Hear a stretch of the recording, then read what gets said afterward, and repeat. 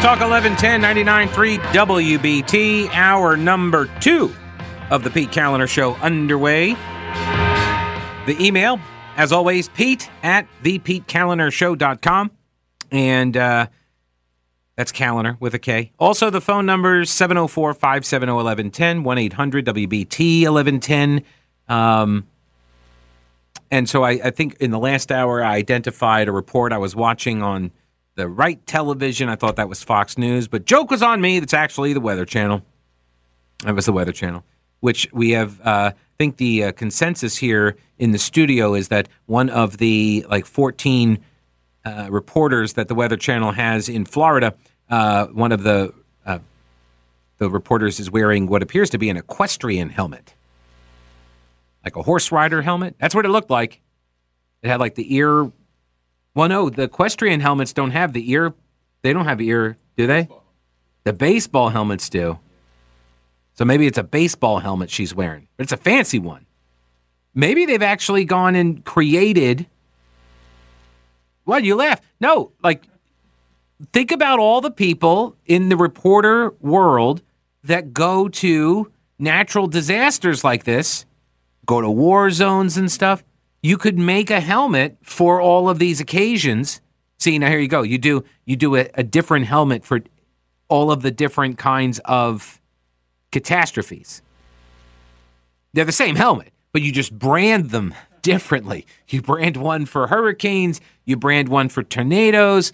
You brand one for typhoons, which, right, aren't the typhoons hurricanes also? But just don't tell people. It's the same thing. Tsunamis, those would have flotation devices in them or something maybe. But it's just branding. It's just marketing.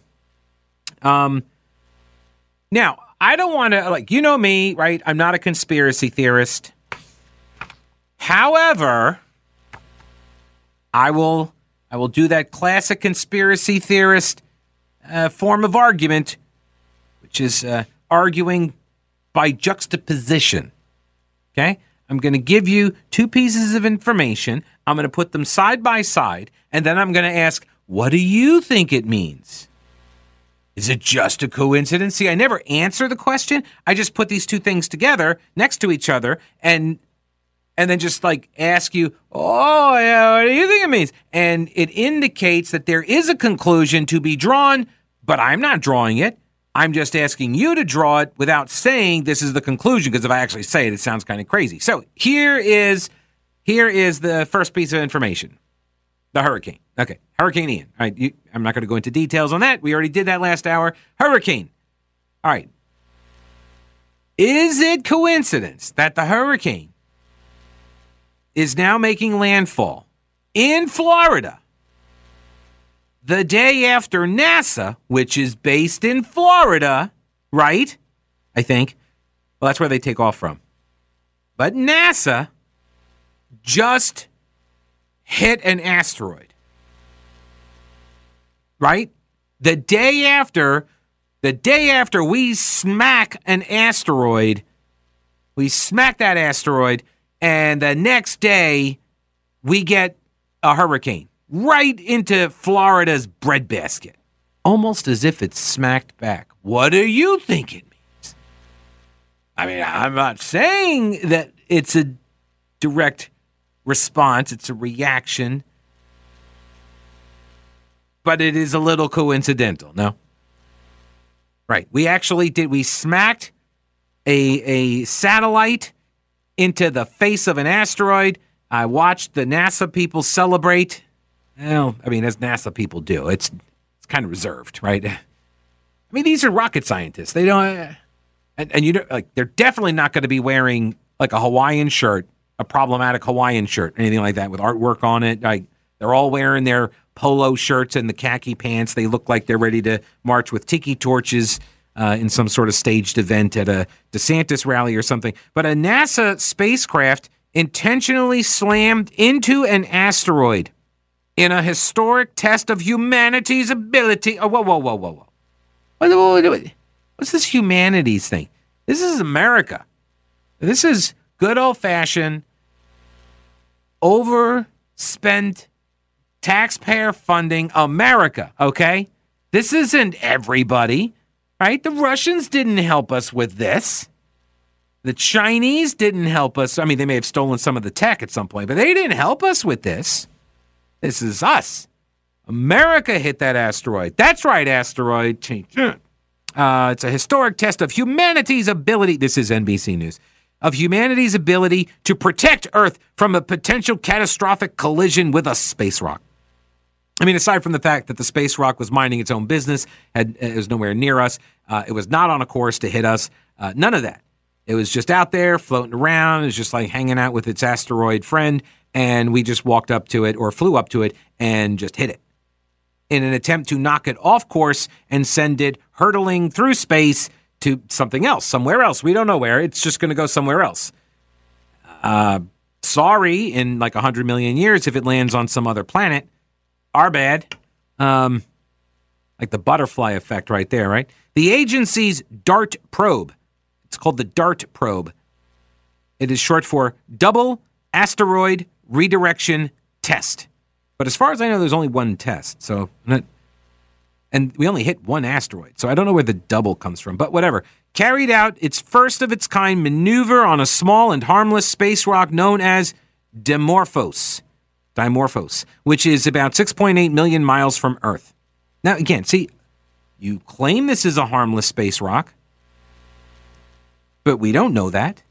We don't know what's underneath the surface of that space rock, right? We just sent an asteroid or a satellite into an asteroid, and it's possible, right, that when that satellite hit, it blew up some of the surface, and now you got little pieces, debris, right? Now they're all going to be kind of floating around there. We may have knocked the asteroid out of its orbit. That's the whole point, is to change the direction of this thing, right? To get it, just to see if we can do it. But what if when we hit the surface, like something was under the surface? Something bad. Or maybe something good, but for our purposes, I am in the media, so it's something bad, right? And it's something bad. It could be really bad. And it could send the asteroid hurtling towards us. Why wasn't this gamed out? Or what if we hit the thing, it sends it off onto a different course, it hits another asteroid somewhere else, because we don't know where all the asteroids are. They say this in the NBC story. They're like, we don't even really know how many asteroids there are. Okay, so now we picked a fight with one harmless guy, and we may have sent him into a bigger guy. This is like your classic bar brawl scenario, right? You take a swing at the one guy, and he ducks, and you end up hitting the big guy, and he's in a biker gang, and the next thing you know, it's a full-on bar brawl. That's how this happens, except the bar is the Milky Way galaxy, right? The bar is space. And the brawlers are going to be like hundreds of miles wide and hurtling at us at a speed of around something like 14,000 miles an hour. So that's the analogy. I'm just saying, is it a coincidence? The day after we smack that asteroid, Florida gets smacked too. Yes, probably. Absolutely a coincidence. But you never know.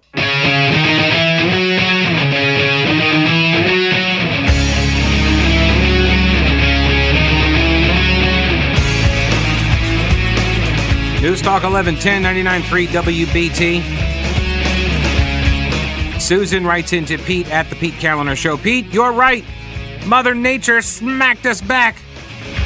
I mean, really, you had me at Pete, you're right. But I don't know for sure whether or not the heavens are, punching back at us with the hurricane after we punched one of its rocks. I'm just saying. I'm just asking questions. Okay, let me go over here to Spencer. Hello, Spencer. Welcome to the program. How are you? How you doing? Hey, I'm good. What's up? The craft that hit the asteroid. Yeah. It was an asteroid that was in orbit around another asteroid. Yeah. So it's like a moon asteroid. Yeah, that's why it was a double asteroid. Oh, but it's still an asteroid. But wait, hang on a second. Yeah. All right, wait. Now, we hit it with an object, and it's kind of like shooting a gnat at a tractor-trailer truck. You're not going to knock it too much. I mean, it's not going to knock it out of orbit. at all. It might change the orbit, and that's what they're trying to discover, whether they can change that orbit or not. Yeah, it's going to take a long time to reload and send another shot at the thing, though. It's like very, very lengthy downtime between the two shots, Because, when you're at the range, if you're going to make you take a shot, you need to make an adjustment, you can do it. It's pretty quick to make the adjustment. This is going to take a long time. Yeah, and that's just an analogy. Yeah. So, all right, another question for you then. If you got the one rock, and then you got the other rock that's floating around the one rock, what if there's a third rock that's floating around the first rock? What if there are multiple moon rocks, basically, right? Because like my analogy is like the main asteroid is Earth, and then you got the moon that's orbiting around the Earth. So that like the double asteroid would be like the moon. Well, what if there are multiple moons? Would all those be doubles, or would you start going triple and quadruples and stuff? I don't doubt that there's other stuff floating around those two objects, because those objects are nothing but conglomerations of gravel. I mean, they're not really solid. They're just like a ball of gravel here orbiting around another ball, a larger ball of gravel. Where does the gravel come from? That's the primordial stuff that the solar system is made out of. Yeah, that's just a different way to say what I asked. Like, that's just, so where does that come from? You got rocks. It really is true. That's like an old Irish proverb or something like that. There's something that the earth will never run out of. It's like idiots and rocks. No, it's true. Like, there are rocks everywhere. You pick them out of the yard, and there's always more. And it's just all over the universe. You can't get rid of it. Of course, now that I think about it, actually, Spencer, maybe the rocks in our yards are actually coming from space. Maybe they're... Well, if you go up on your roof, and look in the gutters, you will find micrometeorites that fall on the earth every day. No, I thought that was just like the shingles that were like decaying on the roof. Shingles, yeah, but if you look at them real good, you will find micrometeorites all over the ground, all over your roof, all in your gutters, all over the trees. They fall every day. How come they don't hit me? Oh, they might hit you. I mean, the stuff comes through the atmosphere and is slowed down, and they explode and stuff, and they come into little tiny particles, and they float down, and they'll land on your head. But I won't feel it. You won't feel it. They're so small. All right. Yeah. All right, because I was going to say, like, all this time I thought it was inchworm poop or something, but no, apparently not. It's space debris. All right. Thank you, Spencer. I appreciate the call, sir. Sure. All right. I enjoy it. Let me go over here to Dean. Hello, Dean. Welcome to the program. Oh, thanks, Pete. Hey, boy, I was having a wonderful day, and I was even going to go out and take a walk, and now I'm afraid to take a walk, and I'm worried about the meteorite. Right. You're going to get showered in space junk. Yeah. Hey, I think that you're sort of missing the point, though. Like, no. The rocket and the asteroids, they're only instruments. If you go by your logic, the real question is, we fired the rocket to hit the meteorite or the asteroid, and if the asteroid is doing the Florida hurricane, who did that? I mean, who did what? If we're behind the rocket, who's behind the asteroid sending the hurricane? The sun, obviously. Who? The sun. The sun of who? No, our sun, the solar sun, the big ball of fire that's trying to kill us in every way imaginable. That sun. It all goes back to the sun. It always comes back to the sun. The sun is trying to kill us, Dean. I thought it was the politicians. No, it's the sun. No, you got to think bigger, man. You got to think bigger. It's bigger than that. It's way bigger. Have you seen the size of the sun? It's huge. It's huge. This is why I'm a big advocate of nuking it. Sending our trash up there. Yeah. I just figure, and because with the global warming, right? And it affects all of the radio signals, and I feel this particularly acutely because I work in radio. We are aware of the solar activity. It can blow up all of our smartphones and stuff. It gives people cancer. It affects the rising tides. Like this, it affects everything, man. The sun is trying to kill us all. This is just a theory. Okay, so what's the big why? What's the problem with the sun? I thought I just explained all the problems with the sun. Well, I know the problems, but why is it so vindictive? Why is it out to get us? I don't know. Maybe something happened a long time ago. Yeah, I don't know. Maybe there's some grudge in the past. I don't know. That's before humans existed. I don't know. Does it has to do with creation then? Maybe so. Maybe. Yeah, I don't know. Maybe he didn't like all of us humans appearing on the planet in the first place. I don't know. Maybe it's just a vindictive sun. You never know with these planets. Adam and Eve problem. Yeah, you never know what the motives really are. All right, Dean, I appreciate the call, sir. Thank you.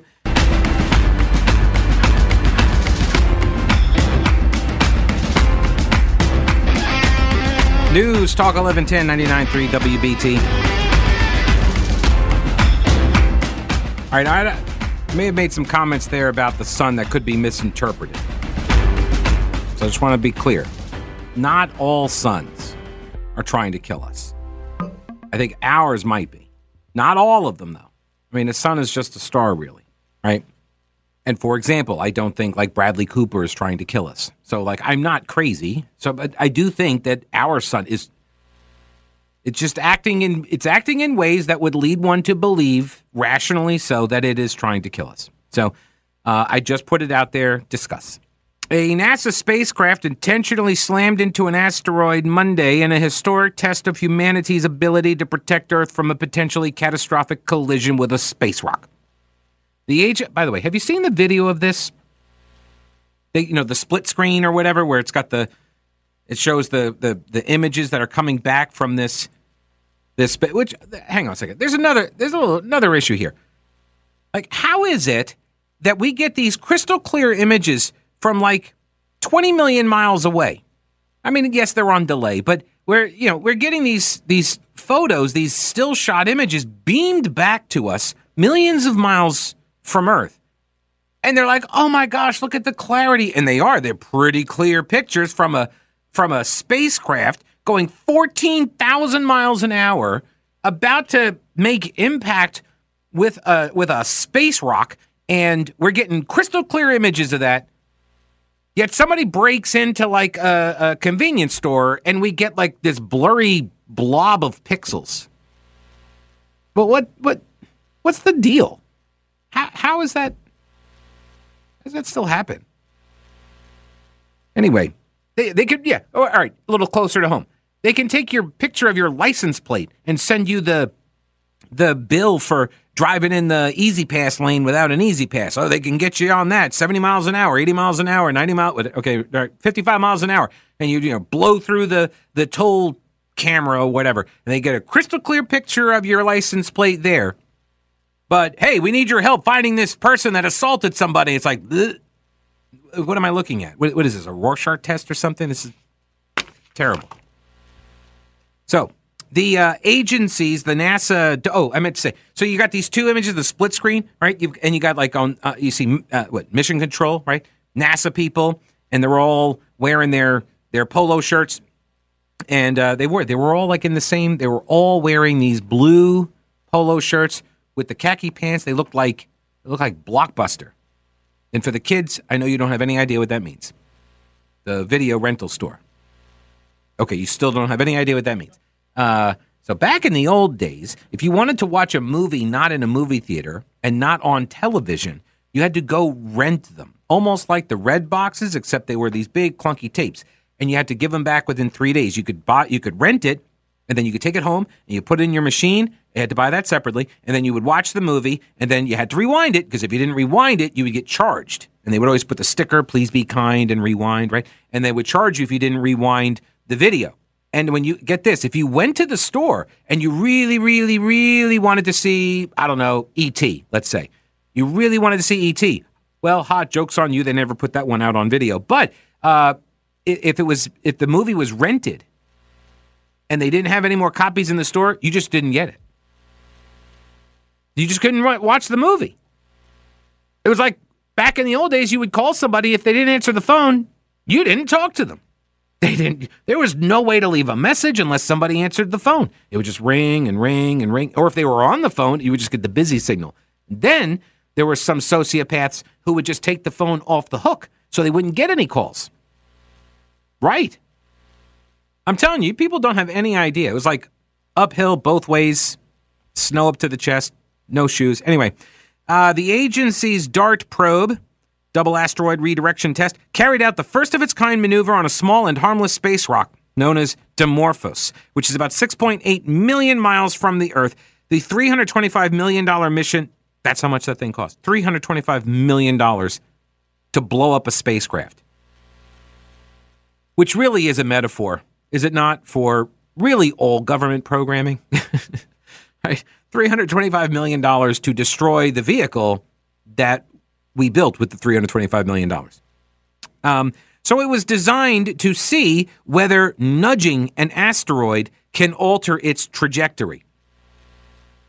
That's what the test was. $325 million to blow up a spacecraft 7 million miles away from us.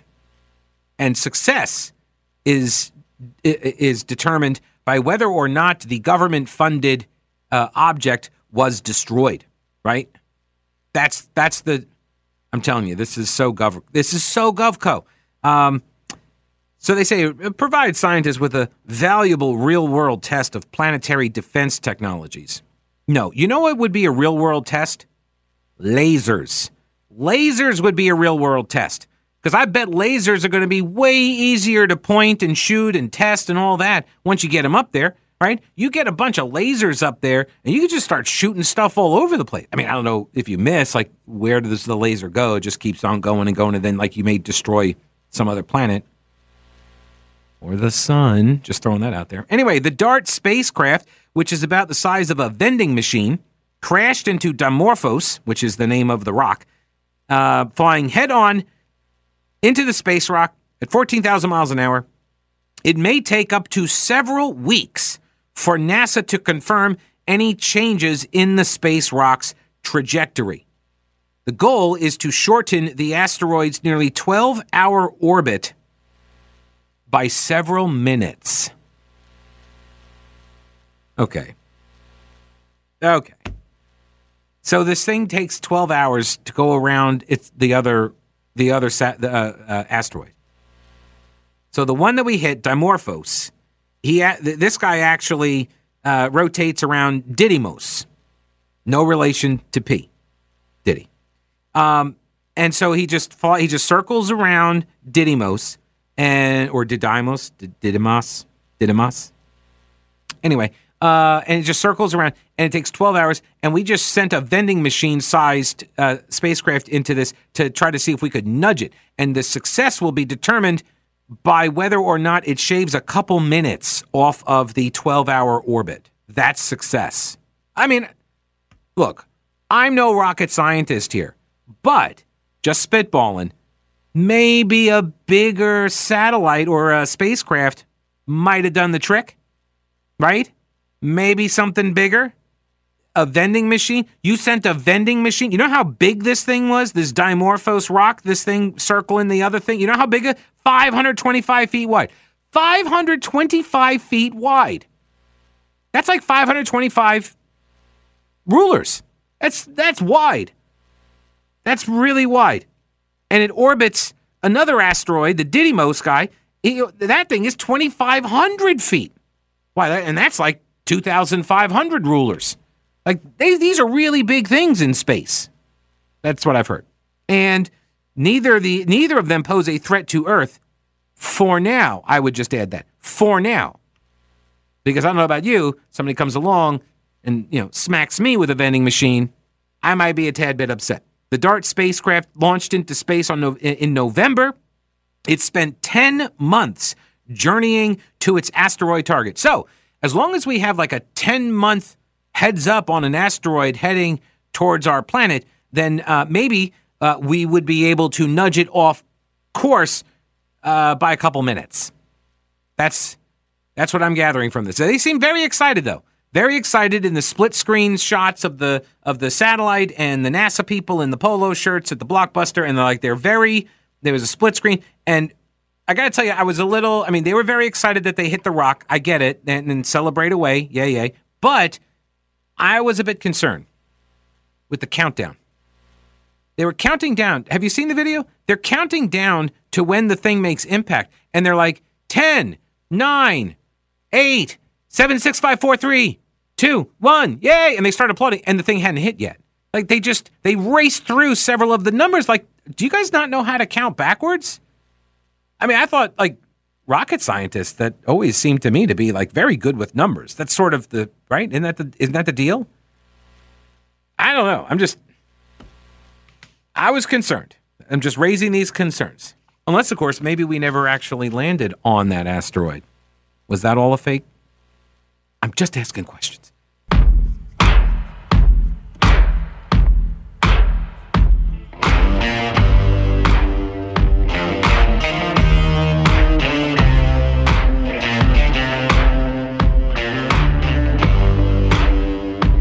All right, so the NASA project, this Smack the Asteroid project, this picking the fight with space rocks, it's all part of the Planetary Defense Coordination Office, or as I like to call it, the PDCO.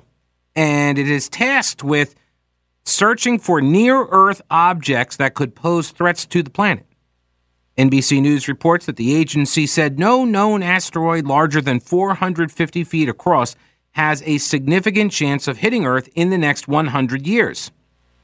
But scientists have also warned that they actually don't know like the total number of the smaller Earth objects or near Earth objects where they actually haven't identified them. So they're like, okay, like we see these big ones that are bigger than 450 feet across, and probably not a chance, any one of them is going to hit us anytime soon, like a century. But if it's under 450 feet across, we have no idea. The best-known example of a cataclysmic impact occurred around 66 million years ago, when the asteroid, I think is how that's pronounced, Chicxulub.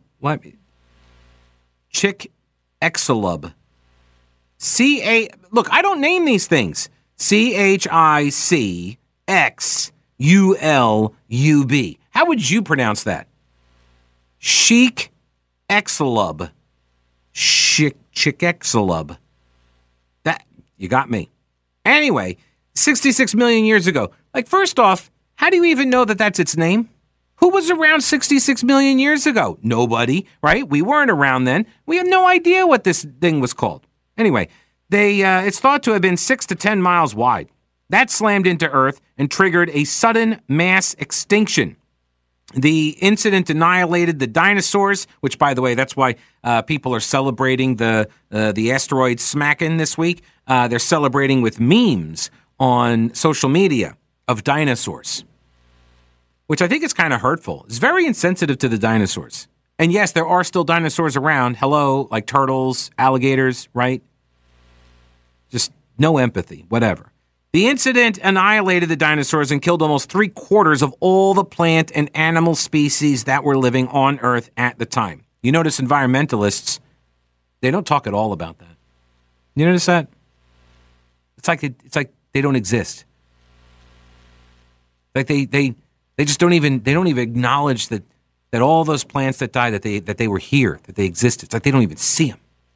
The largest asteroid impact in recorded history took place 114 years ago, when a space rock exploded over a remote part of Siberia in 1908, which I think we should ask Joe Biden what that was like.